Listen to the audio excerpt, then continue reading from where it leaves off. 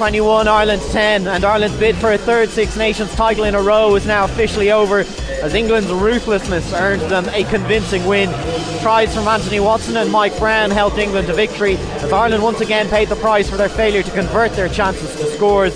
And that was the sound of off the ball's Kearney at Twickenham, summing up a disappointing Six Nations result for Ireland. This is the Monday Rewind. I'm Raf Giallo, sitting in for Oisín Langan. We'll have more on the rugby shortly, with Keane's post-match catch-ups with Rob Kearney first of all, and Rhys Ruddock, plus in-depth off-the-ball analysis with Bernard Jackman and the Irish Times' Gavin Cummiskey on the game. And I'll also be chatting to ex-Ireland, Chelsea and Crystal Palace fullback Paddy Mulligan about a weekend that saw Liverpool and Man City play in the Capital One Cup final, and results that had a huge bearing on the Premier League title race. But first, here's an excerpt from Cian Murtagh's post-match chat with Rob Kearney, including how the three newcomers, Josh van der Flier, Stuart McCluskey and Ultan Dillane, settled into the squad. The build-up to the game, Rob, with Eddie Jones talking about Johnny Sexton and his parents, what did the player group think of that? To be honest, genuinely, we didn't speak once about it. Right. You know, we're so used to all this noise going on in the background that has absolutely no effect on the 80 minutes out there. So I think it's something that we've gotten better at over the years, is having that ability to just to block off everything that's said in the outset. So yeah, it's genuinely, it's not something that affects us. You had chances, as you said, in the second half to score some tries, and very unfortunate on two occasions. But there is a sense in the team that you're just not converting the chances that you do create. Is that a problem, and how do you fix it? I don't think it's a problem. We just need to start taking them. You know, the margins are so small. Robbie's only a couple of centimetres away from that ball in the corner, and you know, on another day Josh would have been given. So I think it has been better than it has been over the last couple of weeks. We're getting into the 22, creating a few more chances. We probably just need a little bit more ball today. Joe's just been talking about the teams maybe in a phase of transition at the moment. That must be enormously frustrating, though, for the players who are actually out on the pitch, that, you know, you guys want results. Yeah, of course you do, but you can't always be riding the crest of the wave, and there is times of transition, and perhaps we are in one, but at the same time we need to make sure that, you know, we're not making any excuses, and the team that goes out are doing as best they can. And you know, I think we did play quite well today at times, and as I say, if we took some of those opportunities, it could have been a very different scoreboard. What were they like in the camp this week, Rob, the three newcomers? Were they a bit of freshness? They were good, they were fresh, they were hugely excited, and you know, I think everyone else around was very happy that they got the opportunity they deserved. And you know, we probably would have liked to make it a more special day for those three guys, but unfortunately we didn't, and we just need to look forward now. That was Rob Kearney speaking to Cian. Rhys Ruddock also spoke to him after the game, starting off with Ireland not capitalising on chances. Joe spotted that as well, about kind of letting them off the hook when you got into the 22 with some really good play, and then not being able to convert it into scores. How much of that is down to their defence, and how much of it is down to your own ability to convert chances? I think there's a bit of both there. Obviously you have to have a bit of a better look at it, but yeah, I definitely think they were putting us under a lot of pressure, both in the tackle and the breakdown. You know, some real line speed, getting off the line, putting our carriers under pressure, and then, you know, going hard at the ball, whether it be trying to poach or kick the ball, or whatever they were doing was, you know, just aimed on putting us under pressure, slow our ball down. But then I think we had opportunities as well where, you know, one more pass, or even just, you know, them defensively getting their hand under the ball, or whatever the reason was for that try. So yeah, fine margins, and that's what it is at, you know, test match level. So we just need to learn how to I suppose make sure that when those opportunities come around next time, we capitalise and, you know, score the tries. What was it like coming into that game as well? It seemed another incredibly physical match, and there also seemed to be a couple of hits going in off the ball again. Am I just being paranoid at this stage? I don't know. Out there, obviously, you concentrating on your own job, especially as a forward. You're more trying to win the ball. I didn't see anything, but yeah, it is physical, and especially the way England defend. I think, you know, they try and, as I said, line speed, very strong tacklers across the team, and also that pressure on the breakdown, so that allows them time to set and get off the line again. So yeah, it makes for a physical game, and yeah, I think, you know, all teams these days are using that ploy of getting line speed and being as physical as they can in the tackle. That was Rhys Ruddock, but now let's get some detailed analysis on the game. Bernard Jackman joined Off the Ball's Joe Malloy on the show yesterday to reflect on the game, but first off he put his questions to Gavin Comiskey, who was in studio beside him. England 21, Ireland 10. This was about as good as I think I could possibly feel about losing 21-10 at Twickenham. I came away buoyed up by the second half Irish performance in particular, but really the approach from right through. So tell us what you made of it at the stadium. The last 20 minutes, because it looked like when Mike Brown went over that we were going for one of those tough old days in that ground, and this team didn't allow that to happen. They still didn't get another point, which was disappointing. It needed everything to go their way. That Robbie Henshaw try needed to happen. Van der Flyer's try was a try, and Roman Pot asked the wrong question. Yeah. So it wasn't a try. It wasn't given. That was a real. As Schmidt said afterwards, because first thing he said was we can't get a trick out of any refs at the moment. Yeah. This is one of his instinctive things that he said. But I don't think there's any doubt in the world that it was Vunipola game. It was England's Pack's game. For all the CJ Stander and Jamie Heaslip probably had the same performances that they normally have, but they got blown out of it by Haskell and Vunipola, and Rob Shaw was right up there as well. That was the main. They just ground us out of it. It was always the fear. A lot of things went really bad with Ireland. A main thing, it comes back to the leadership group again now, which is brand new. Rory Best's line out didn't work. So Devon Toner, who's having a good season, him and Best, that malfunctioned, and that gave us no chance of stealing a victory there, you know. Yeah. So you're not as buoyed up as I seem to have been. No, because I was really, really happy at half time that it was, if from an Irish fan's perspective, that it was 6-3, because I thought we should have been seriously down by half time. I thought they should at least got one try. And then the first 10 minutes of the second half, the Ireland performance just came from, I just didn't see it coming. Must have been really encouraging being back home and watching it and or in a group of fans or something like that. But in the press box, it was like, I can't believe he's done this. And it was just little kind of tactical shifts that got them into position, and all of a sudden so many things seemed possible, you know what I mean? And we always knew to win in England there needed to be 2 scores and hang on, 2 scores ahead and hang on. That was the only chance, you know what I mean? Yeah. And they never got there. Stick on your headphones there, Gav. Bernard Jackman is with us. Bernard, your overall take on the Irish performance? Yeah, listen, I think it was brave, but I just watched it this afternoon because we had a game yesterday, so I watched it with a bit of clarity in terms of I knew the result and no emotion, but I felt that, to be honest, we were overpowered, and we hung in there, and you know we nearly had a try from Robbie, we nearly had a try from Josh van der Flyer, but I felt there was too many areas that didn't function to be able to take too many positives out of it. I think that unfortunately at the moment we're trying to play a power game without the power athletes, and when we came up against Gavin spoke about Heaslip and Stander having games of the same quality they've had against in other games, but getting smashed back, and Vunipola was outstanding. It was a man against boys, and if you look at the Irish teams in the Champions Cup, when they've come up against the more powerful English sides or French sides, they've really struggled, and we're lacking that bulk and that power to compete with the same brand of rugby they have.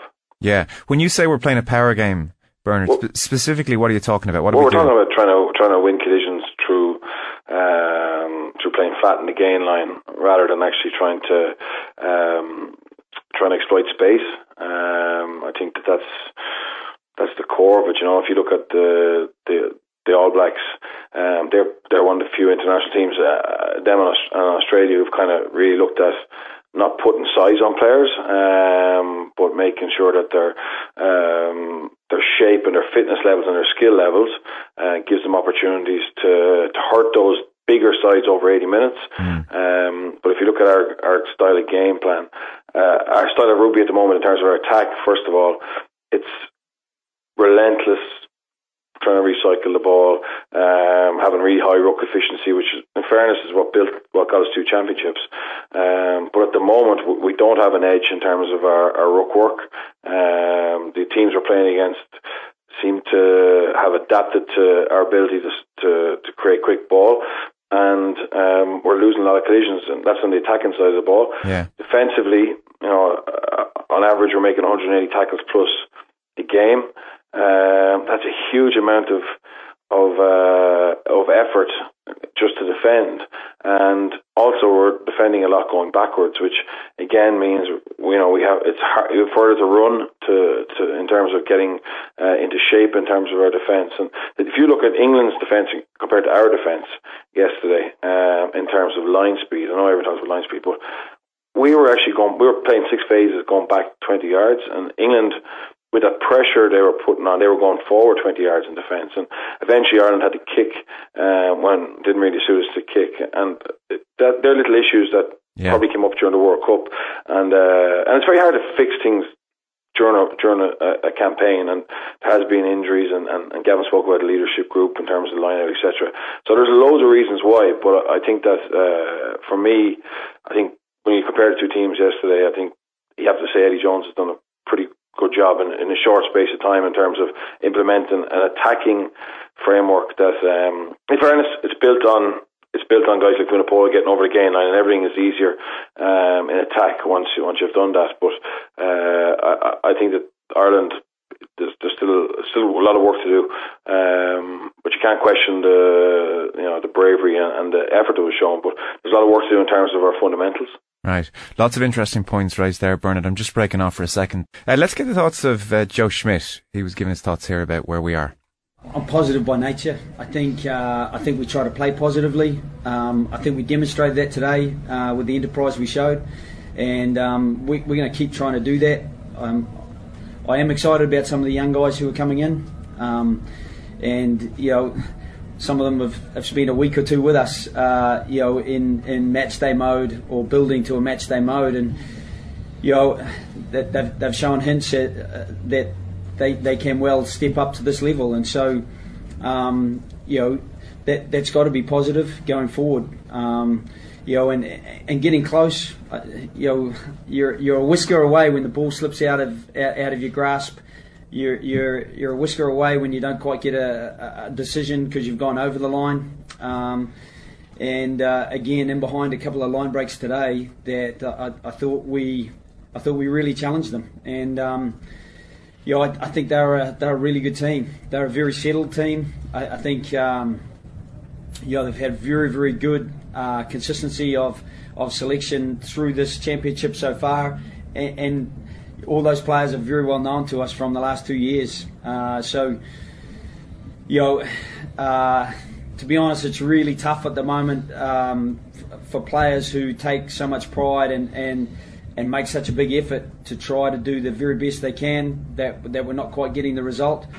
But I don't seriously feel that we're a million miles away. That's Joe Schmidt speaking post-match. Gavin Cummiskey, the Irish Times in studio, Bernard Jackman on the line.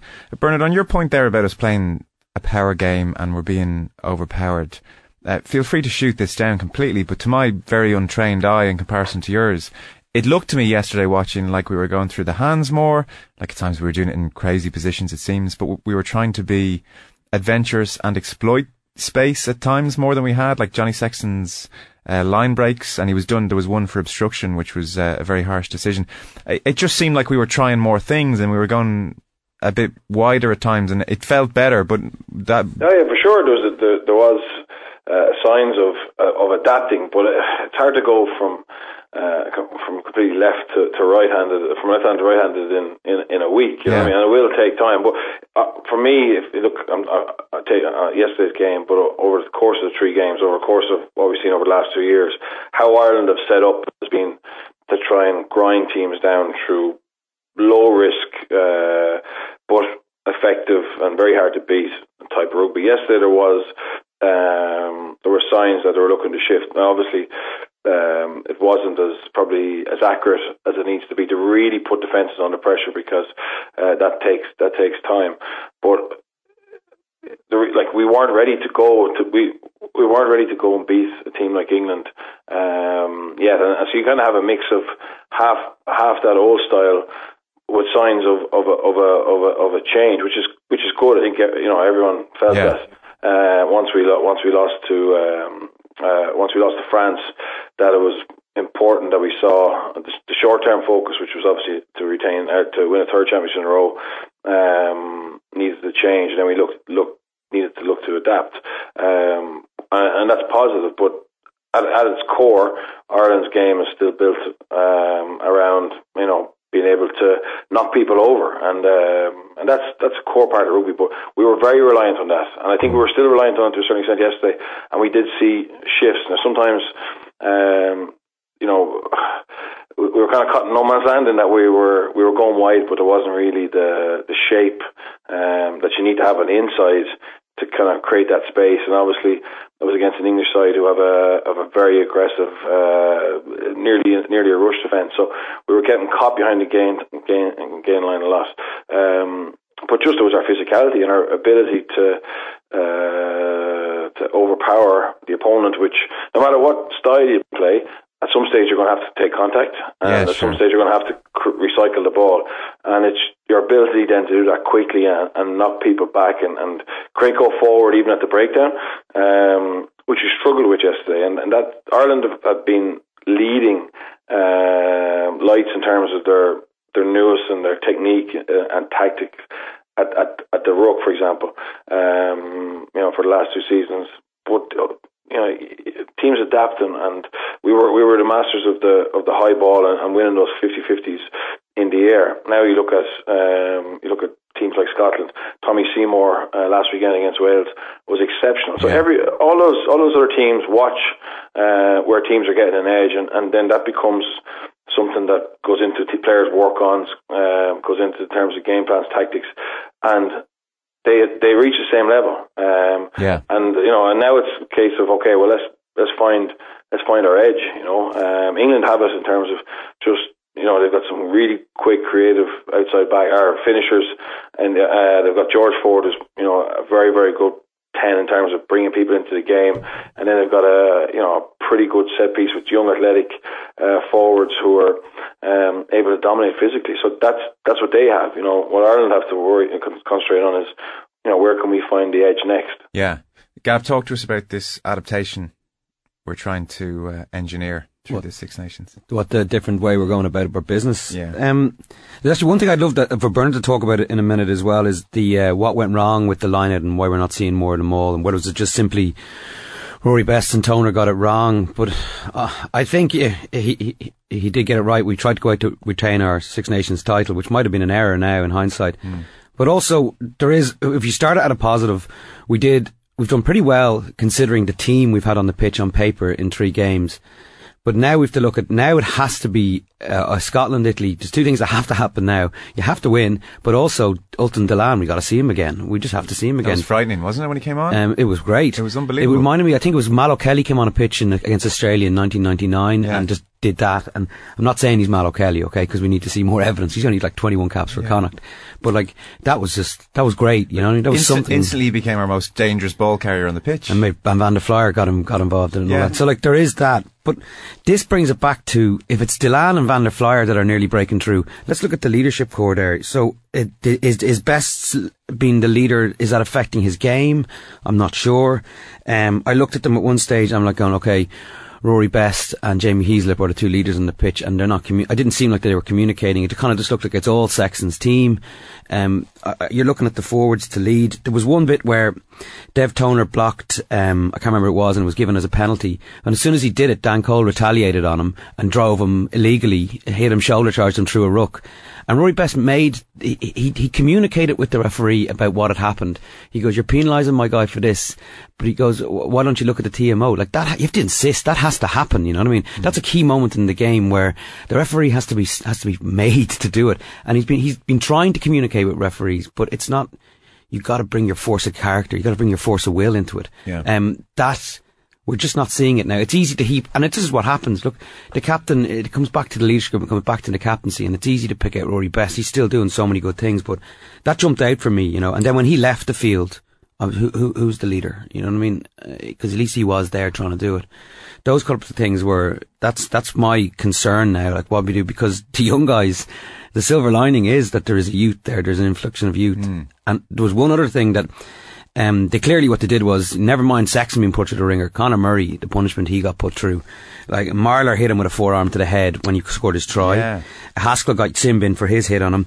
Hartley, it's come up, that replay in the last this morning, that he might get cited for a belly flop on top of him. He landed on him heavily. Right. He got put through it, and he actually was wrecked by the time he had to come off. He had a very good game, and Redden came on and upped the tempo and all that. But they know, everyone knows now. You do Murray, you do Sexton, and it's so blatant. And you have Ireland. You have a snookered, like. Yeah, and so just on the, I don't know to what extent we are moving away from the power play, but Bernard was saying maybe we're beginning to adapt as other teams have adapted to us.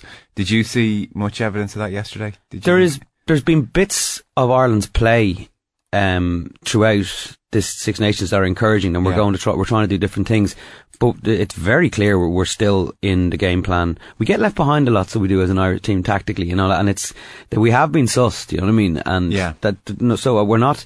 Every time we go back to what we know instinctively, and we haven't making a great leap, but it is in the team. We see it against the Minnows in the World Cup. We saw it against Scotland last year. The team now has to play that way and win the next 2 victories, which is completely possible at home. It has to be done without this confrontational manner, up to a certain extent, you know. Yeah. Bernard, Gavin was asking you there about the line out. Yeah, listen, I think that if you look at the personnel we had, Donegal Ryan's a good line of forward, Devon's an exceptional line of forward. Josh actually is quite good in the air. He's not as tall, but he's easy to lift. And Jamie and CJ are capable of winning their own ball. So we had the personnel. Listen, Paul has been running that line out his whole career, and even though Dev runs it in Leinster, no one that I know have played with or have watched, apart from Victor Matfield, ran a line out like Paul O'Connell. And Peter Mahoney was very helpful to him in terms of giving him, I suppose, feedback and ideas during a game in terms of where the space is and out calls, etc. Obviously, I think Rory's very reliant on Devon making the right call. So the system is that the hooker goes to the spot, the line-out caller calls his banker ball and then his opt-out options.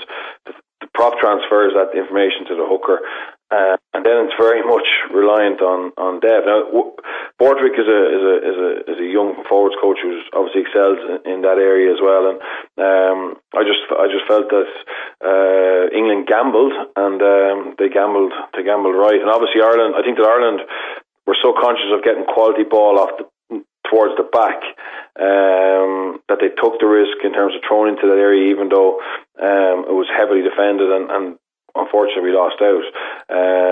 The other side of the coin is you do what England did, and you kick to the corner, you throw to the front, and you get smashed into touch. Ball off, trying to maul off balls off the front of the line out is pretty difficult, particularly when you're physically smaller than your opposition pack. So. Yeah. It's a risky business. Ireland unfortunately lost some key balls against France in the attacking in the A zone as such. Made a bad decision, I felt, when he kicked the corner early against France. We went for a front peel, which is high risk, whereas we saw against Italy that the French maul defence wasn't good. So there's been a few questionable calls, but that's normal when someone who's been around and dominated the sector moves on. You really only realise the influence and the luck you had to have someone like that. Well, Bernard, did Maro Itoje do a job, who is like only a kid, and he looks like he's going to be as good as as dominant as an under 20 as he will be as a senior player in time, but did he do a job in the air on them? He seemed to be twisting lads before they even came back down to earth. He did. If you look at it again, even the ball that England didn't win cleanly in the air, they did a brilliant job of actually disrupting on its way down and getting into those cracks. If you can get a maul set properly, quickly, and get the ball to the back, it's pretty much next to near impossible to stop it without giving away a penalty in the current the way it's refereed at the moment. But what England were very good was just getting in breaking those seals, those connections before that ball got to the back, and they just made it an absolute mess. And it was. If you look at it, England's pack, they were incredibly well drilled, and they were very effective. Ireland, again, if you look at why we won the 2 Six Nations, we had a very high success rate of being able to kick into the corner and score off it. And unfortunately, that's not an arm we have at the moment. And again, when you were a team who weren't winning games by a lot, and you take away a significant source of tries, that's an issue. It's a big issue. So we're almost trying to find our identity again at a point where we've been completely analysed and maybe worked out is a strong way of putting it, but teams have adapted to us. So we're trying to reimagine ourselves here, Bernard, essentially. Yeah, we are. And listen, we were very good line at maul. We had a brilliant defence in terms of not conceding tries. We were a little bit passive, but we didn't concede many tries because we were very hard to break down. We were very fit, and we had very good discipline. So the opposition, they weren't scoring many tries, and then they weren't getting many kickable penalties. And we were dominating. We were playing this a lot of high kicks, and even when the opposition caught us, because there were contestables, it's very hard to actually launch anything off that. Yeah. And also we had very good power plays. But unfortunately, at the moment, there's only so many power plays you can come up with. So a lot of the similar ones are being used.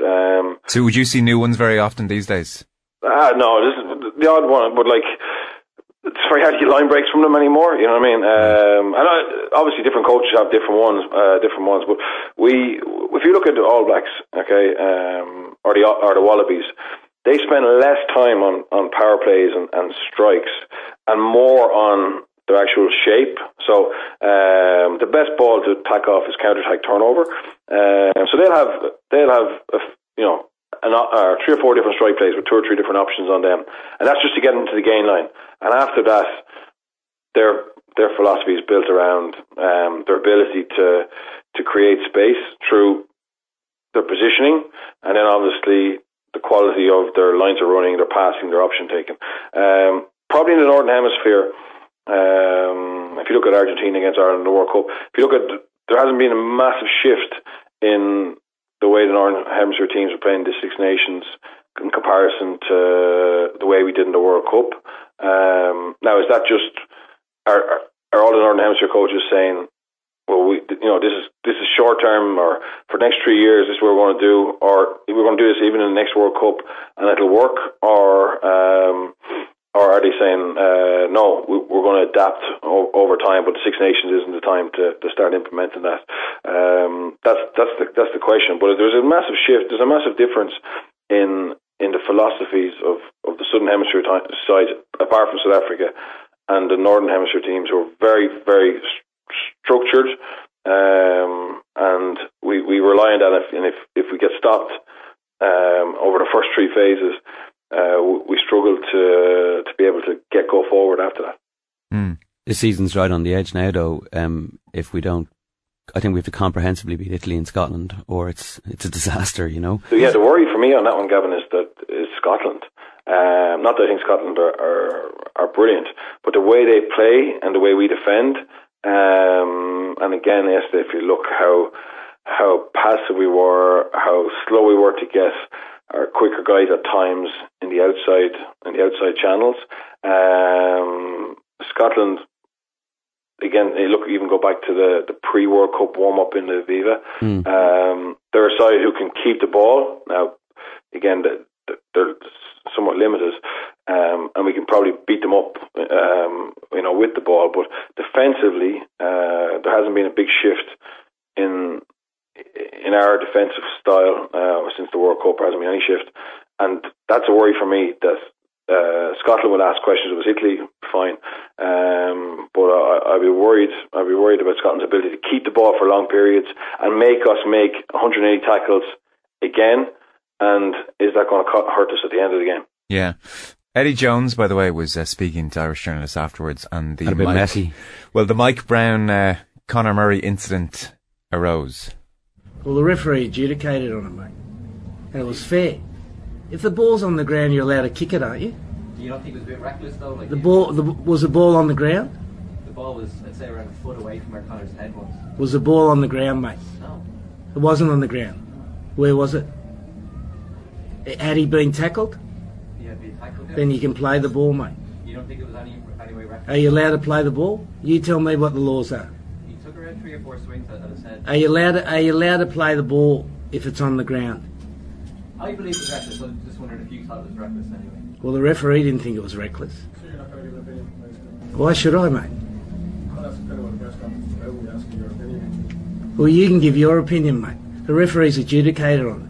If I say something about the referee, then the headline tomorrow is Jones complains about the referee. So I'm not going to give an opinion, mate. Something wonderfully threatening about the way he says mate at the end of all these. We actually had him on a really good line of inquiry, and then we got sidetracked with that one. The Mike Brown thing was the referee called it as accidental reckless play or whatever. Anyway, he called it as he called it, and I actually, now when I looked at the replay this morning, I realised that Murray did have it in his hand and still got kicked in the head, so he could get sided or whatever and all that. But we had Eddie Jones on a really good. The thing that Eddie Jones did this week, and it showed, it brought his character into question, was the Sexton comment about Sexton's parents. Right? It was if it's gamesmanship, it's not on. Right? It was just a step too far, in my opinion. Yeah. And like everyone knows what's going on with this thing all the time, but that was just, and we had him on that, and it was asked off the top, do you regret saying that?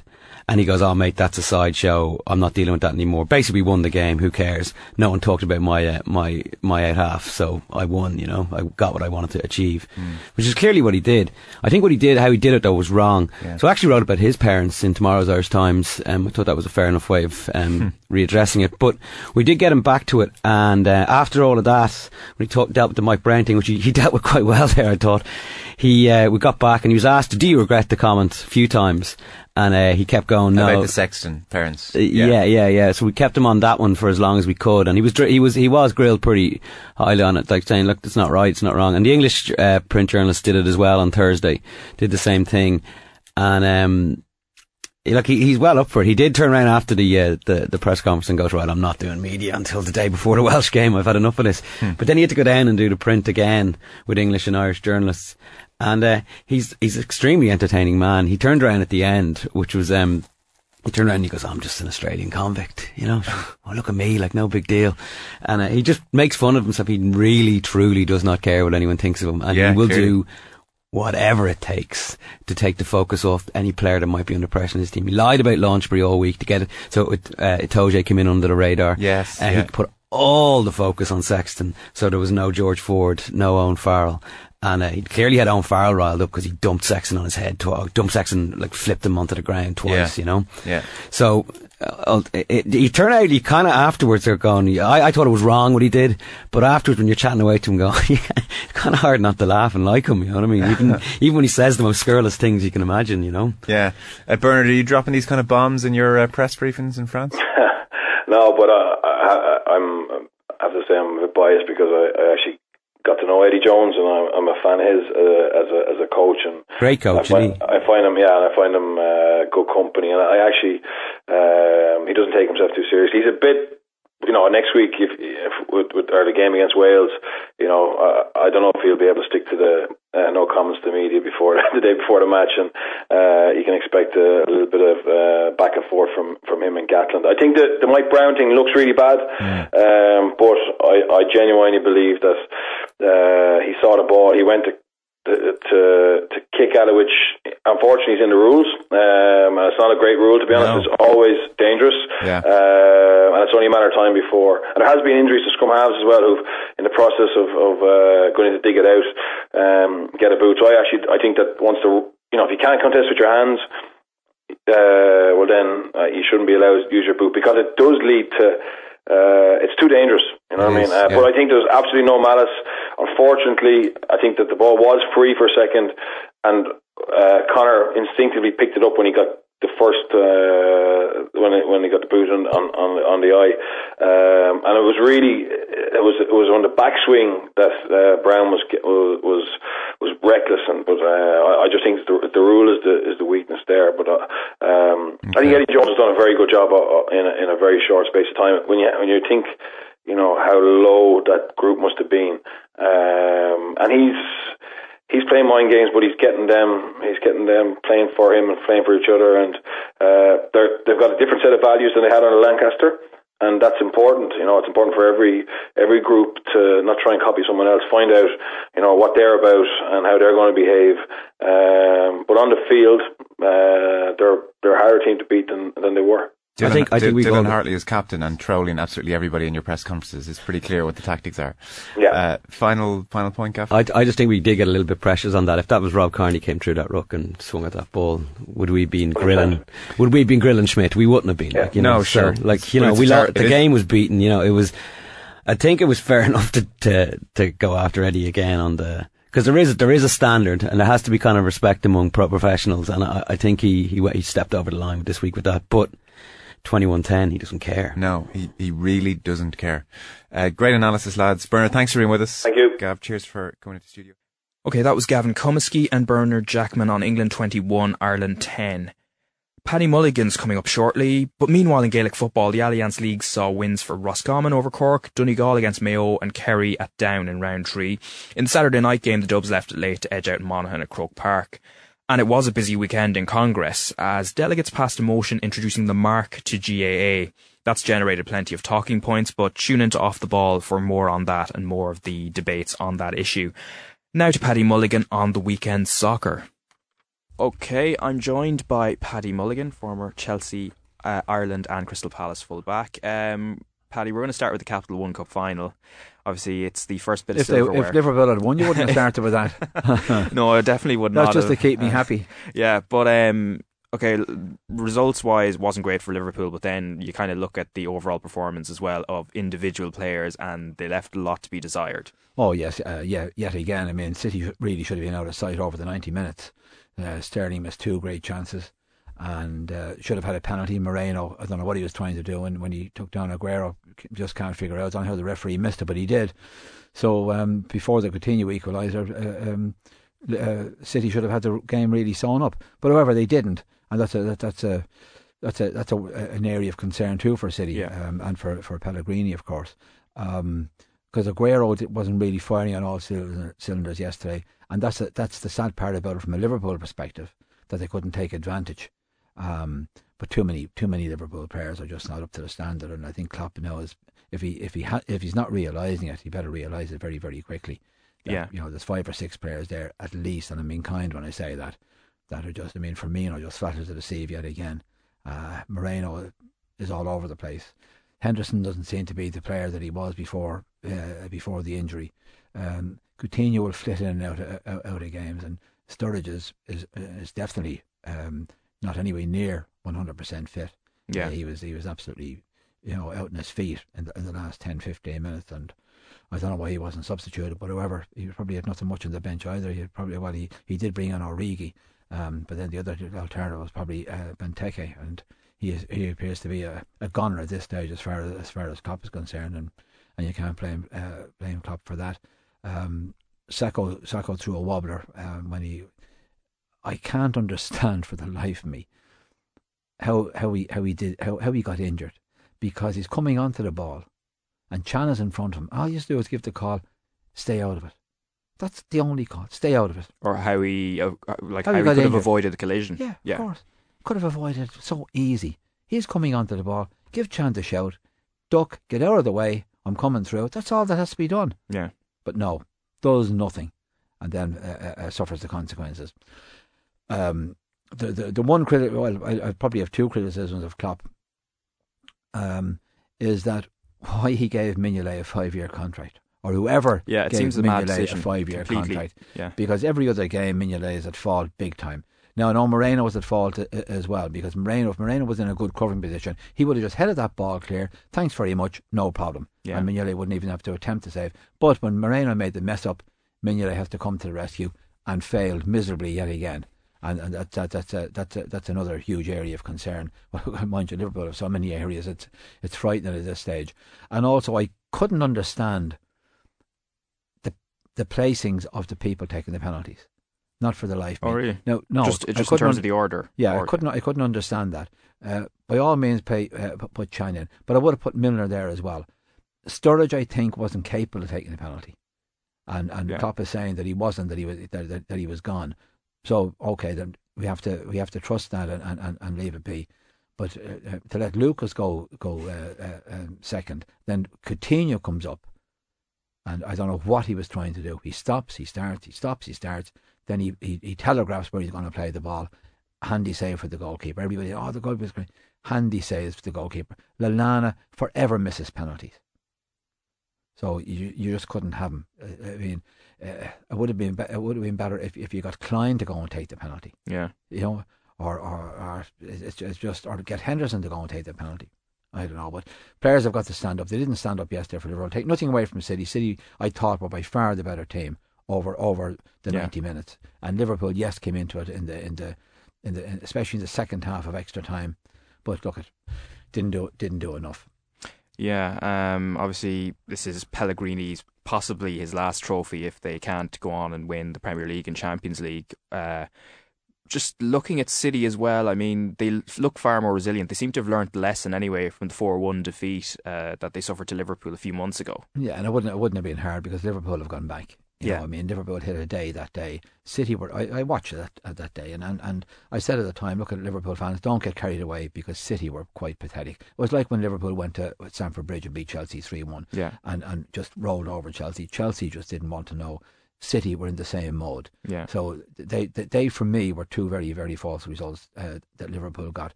Thankfully they got the 6 points, otherwise they'd be in relegation trouble at this moment in time. They'd be down on around 30 points or thereabouts. But however, they're there. City, I think that City, the best chance I think City have of winning anything else this season is believe it or not, is the league.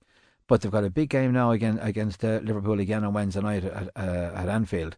So that's going to test the men from the boys. Now their attitude still leaves a lot to be desired because really they should have been out of sight yesterday. I'm a Liverpool fan, but look, at fair is fair. They really should have been out of sight, and they weren't. So they didn't put Liverpool to the sword yesterday. And if they keep giving teams a chance to get back into games, well, maybe the League Cup is going to be the only trophy this season, and perhaps Leicester, good lads, Leicester, you keep going on and you go and win it. Yeah. Back to the Premier League now. Tottenham possibly could be the team that pips Leicester at the end of this season if all goes well for them. But looking at their just after the game, actually, Danny Rose, who scored the winner, was just saying he was speaking to Pochettino before the game, and Pochettino was emphasising that he was most worried about the Swansea game. That's almost probably a good sign of the attitude at the club there, that they're actually putting focus on what looks like weaker opposition rather than, talking up the big games. Yeah, because before it seemed to me that at Spurs they didn't respect as they would class it, lesser teams like the likes of Swansea in Spurs' own mind. So I mean it's a lesson that's been learned and going by their attitude. Against the teams like Swansea when they should be beating them, they are actually beating them. Yes, they lost to Leicester home. Yes, they lost to Newcastle when they really should have been beating Newcastle. Leicester did very well there. But if they pick up points, I mean, Man United won leagues over the years on beating all of the teams that they should beat. Yeah. But losing to the likes of Liverpool and Arsenal and Chelsea and so on, but still they went on and won a league. So Spurs are very much in the mix. Let's be very clear about that. Yeah. And themselves and Leicester are really the two hot shots at the moment. And you wouldn't rule out Spurs doing something they haven't done since 60-61 season. Yeah, and under the late Bill Nicholson. And Leicester, of course, fighting up to the end. I mean, I think there's probably an argument that they might actually find it harder to play against the types of teams like, for example, Norwich, who they're packing defences. Yeah. They're playing 10 behind the ball and they're trying to hitch on the break, and that's always a very, very dangerous game. Yeah. But I have to say that Leicester's attitude on Saturday was absolutely brilliant, and they kept on plugging away, and when they got the opportunity, the ball was stuck in the back of the net. Yeah. A great run down the right, smashing ball from Mahrez. Yeah. In the first instance to go and pick out Albrighton. He made a great run down the right, whipped it across the base goal. Jamie, when your luck is in, Jamie, you've already got a toe to it, but it fell beautifully for Yo at the far post, stuck it in the back of the net. But that was the beauty of it. That they had two people. You know what I loved about it? That Vardy made a run to the near post. Yeah, and Oya made a run to the far post, and you don't see that too often with teams these days. They all want to centre in around the middle and say, I'm not going to get the ball. But two of them made the run, but one made the run to the near post, cover that near post ball, and then the other one, made the far post. Joe then at the far post.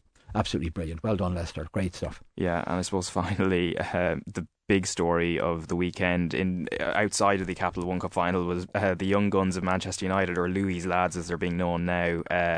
All by beating chance, it's gas how it's all come up like this. Yeah. You know, with all of the injuries, these lads weren't getting a look in. No. You know, and Martial gets injured in the warm up the other night, and then comes Rashford, and the rest is history. Two smashing goals the other night, and then two great goals yesterday. Yeah. Especially the header. He knew exactly what he was doing with the header, and he knew exactly what he was doing with the first goal. He just absolutely buried it.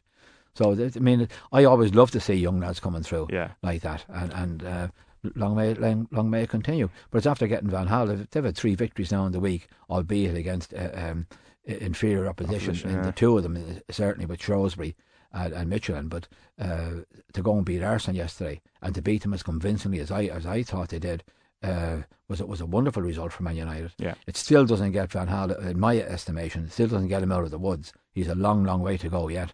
But look, it's after helping no end. Yeah, and one thing about Rashford, like just as when he came off in the second half, the person who came on for him was Adnan Januzaj. So I suppose there's that danger of overhyping players, because Januzaj was pretty much in the same position this time 2 years ago. I'd never overhype a young lad. He's after doing marvellously well. 2 goals the other night, 2 yesterday, an assist as well. The run that he made for Herrera's goal was a wonderful run. Now Koscielny needs locking up for not going with the runner. I've been on about this for a long time. That's why I don't rate Koscielny. He doesn't go with the runner, and he should have been going with the runner. And Rashford made the run, made a great run, then had the good sense and football intelligence to go and play the ball back to Herrera. Yes, he got a lucky break with the ricochet off Koscielny, but look, they deserved it, because it was a wonderful run by Rashford and a smashing ball back. He saw Herrera. He used his football brain, and you can't ask for any better than that. Yeah, it's no more than United deserved. Yeah, and it was a weird result in a way, or at least looking at the game beforehand, when you kind of think Arsenal in the past used to be accused of some of their games against the big teams being kind of men against boys. They were playing against a team that was full of boys yesterday, with plenty of men on their own side, and they still, for some reason, and it's almost inexplicable sometimes, they still came out on the losing side, and they looked so flat. They're weak mentally. Yeah. That's a huge problem for them. Theo Walcott was up front. It took him 28 minutes to touch the ball. Theo Walcott. Yeah. Now that tells you all you need to know about Arsenal. And when he did touch the ball, he lost a tackle. Herrera played the ball wide to right. Varla knocked in a good ball. Thanks very much, in the back of the net. Yeah. All from Walcott losing the ball in the centre of the field, where he didn't go into the tackle correctly. If he got into the tackle correctly, he would have possibly won the ball, or at the very worst, it wouldn't have broken to where it broke. But no, he didn't. He took the easy way out. Yeah. I didn't understand, with the 2 central defenders that United had, that Giroud wasn't playing, and they just pumped the ball into him. If you want to play Walcott wide, play him wide on the right, and get him down that flank, and get him to whip balls across, and let Giroud, Blind and Carrick as your 2 central defenders, and they wouldn't even work yesterday. Yeah. Bad tactics, bad decision by Wenger. I'm a big fan of Wenger's, but he got things horribly wrong, I think, yesterday. And as I said earlier, Arsenal's attitude leaves an awful lot to be desired. They're so-called better. I mean, Ramsey was running around like a headless chicken yesterday. Didn't know what he was doing. So they've got to start getting a grip of games. Yeah. And Sanchez as well. Sanchez has not been the player since his injury either. He's flattered to deceive yesterday. I think Sanchez is a wonderful player. But yesterday, when the chips were down, Arsenal were found wanting. Take nothing away from United. I thought United were by far the better team yesterday. Yeah, that shows you how far Arsenal are after falling down the pecking order, because United are no great shakes, but they're an awful lot better than what Arsenal were yesterday. They made Man United, and they had a desire, despite the fact Man United played really well as well. And do you know what it was? It was the young lads. Yeah, the young lads from Man United yesterday showed absolutely no fear, showed respect for Arsenal, but showed scant regard for reputations. And that was the beauty of Man United yesterday. They just went and said, right, we're going to have a go. And Rashford, he gives so much energy to United. And what he does is he runs defenders ragged that United front men have not been doing. Yeah. He's on the go all of the time, and he's causing problems he caused problems certainly for Mitchell the other night, and also for the Arsenal back four yesterday. And I just thought it was brilliant. And Louis van Gaal is after stumbling across these players and utilise them as best he can. Now that he's found them, don't let them go. Yeah, he did a little bit of stumble on the sideline. And he did a bit of stumble himself, the lunatic. Yeah, in his own way. He is a character. I think that's the thing we can all like about him anyway, at least. He's getting worse. Yeah. Was he feigning injury? He was. No, he was. Sanchez apparently he thought Sanchez had dived, and he was demonstrating what Sanchez had done to the referee, or at least in his own eyes. Yes, of course, it would be. Then he falls back. The miracle of it was he got back up again. I thought he was there forever. Yeah, I think a lot of the memes and stuff. Maybe some people were hoping he was there forever. Some United fans possibly, but I think if the mood music that's lifted a little bit from the win over Arsenal kind of stays on for a little bit, maybe I don't think he'll be staying on beyond this season, but maybe it just it might see him kind of coast towards the end in a slightly more positive mood anyway. Yeah, and leave in a better frame of mind for both Man United, the supporters, and Louis van Gaal. Yeah. I would be in your corner there, Rav. I think that he will be gone if not before the end. Certainly at the end of the season. I just think as the bridges are burned at Man United for him. Unfortunately, so. But yeah, and you don't like to see any man maybe get the sack or be under the pressure that he's under. But look he's decided to go into football management. It's a dirty business. Yeah. Let's be very clear about that. And if he thinks that everybody at Man United, or at any club for that matter, are going to be honourable and all above board, but then I'm afraid he's living in cuckoo land, because unfortunately that doesn't happen. But one fellow will say something to you and say, "Oh, you're a great man. Oh, don't worry, I'm on your side," and then they could turn around and knife you in the back. You just don't know what's going on at some of these clubs. And yeah, well, there's a whole midweek of fixtures as well now to huge. Look forward to, yes, Liverpool indeed. City, Arsenal, Swansea, and West Ham, Tottenham, which is always a big rivalry, particularly since the whole stadium situation cropped up. And then look at the one we've got to look forward to next Sunday, Arsenal and exactly. Or Saturday, next Saturday. Beg your pardon. Arsenal, quarter one kickoff, Tottenham and Arsenal. What a huge one that is.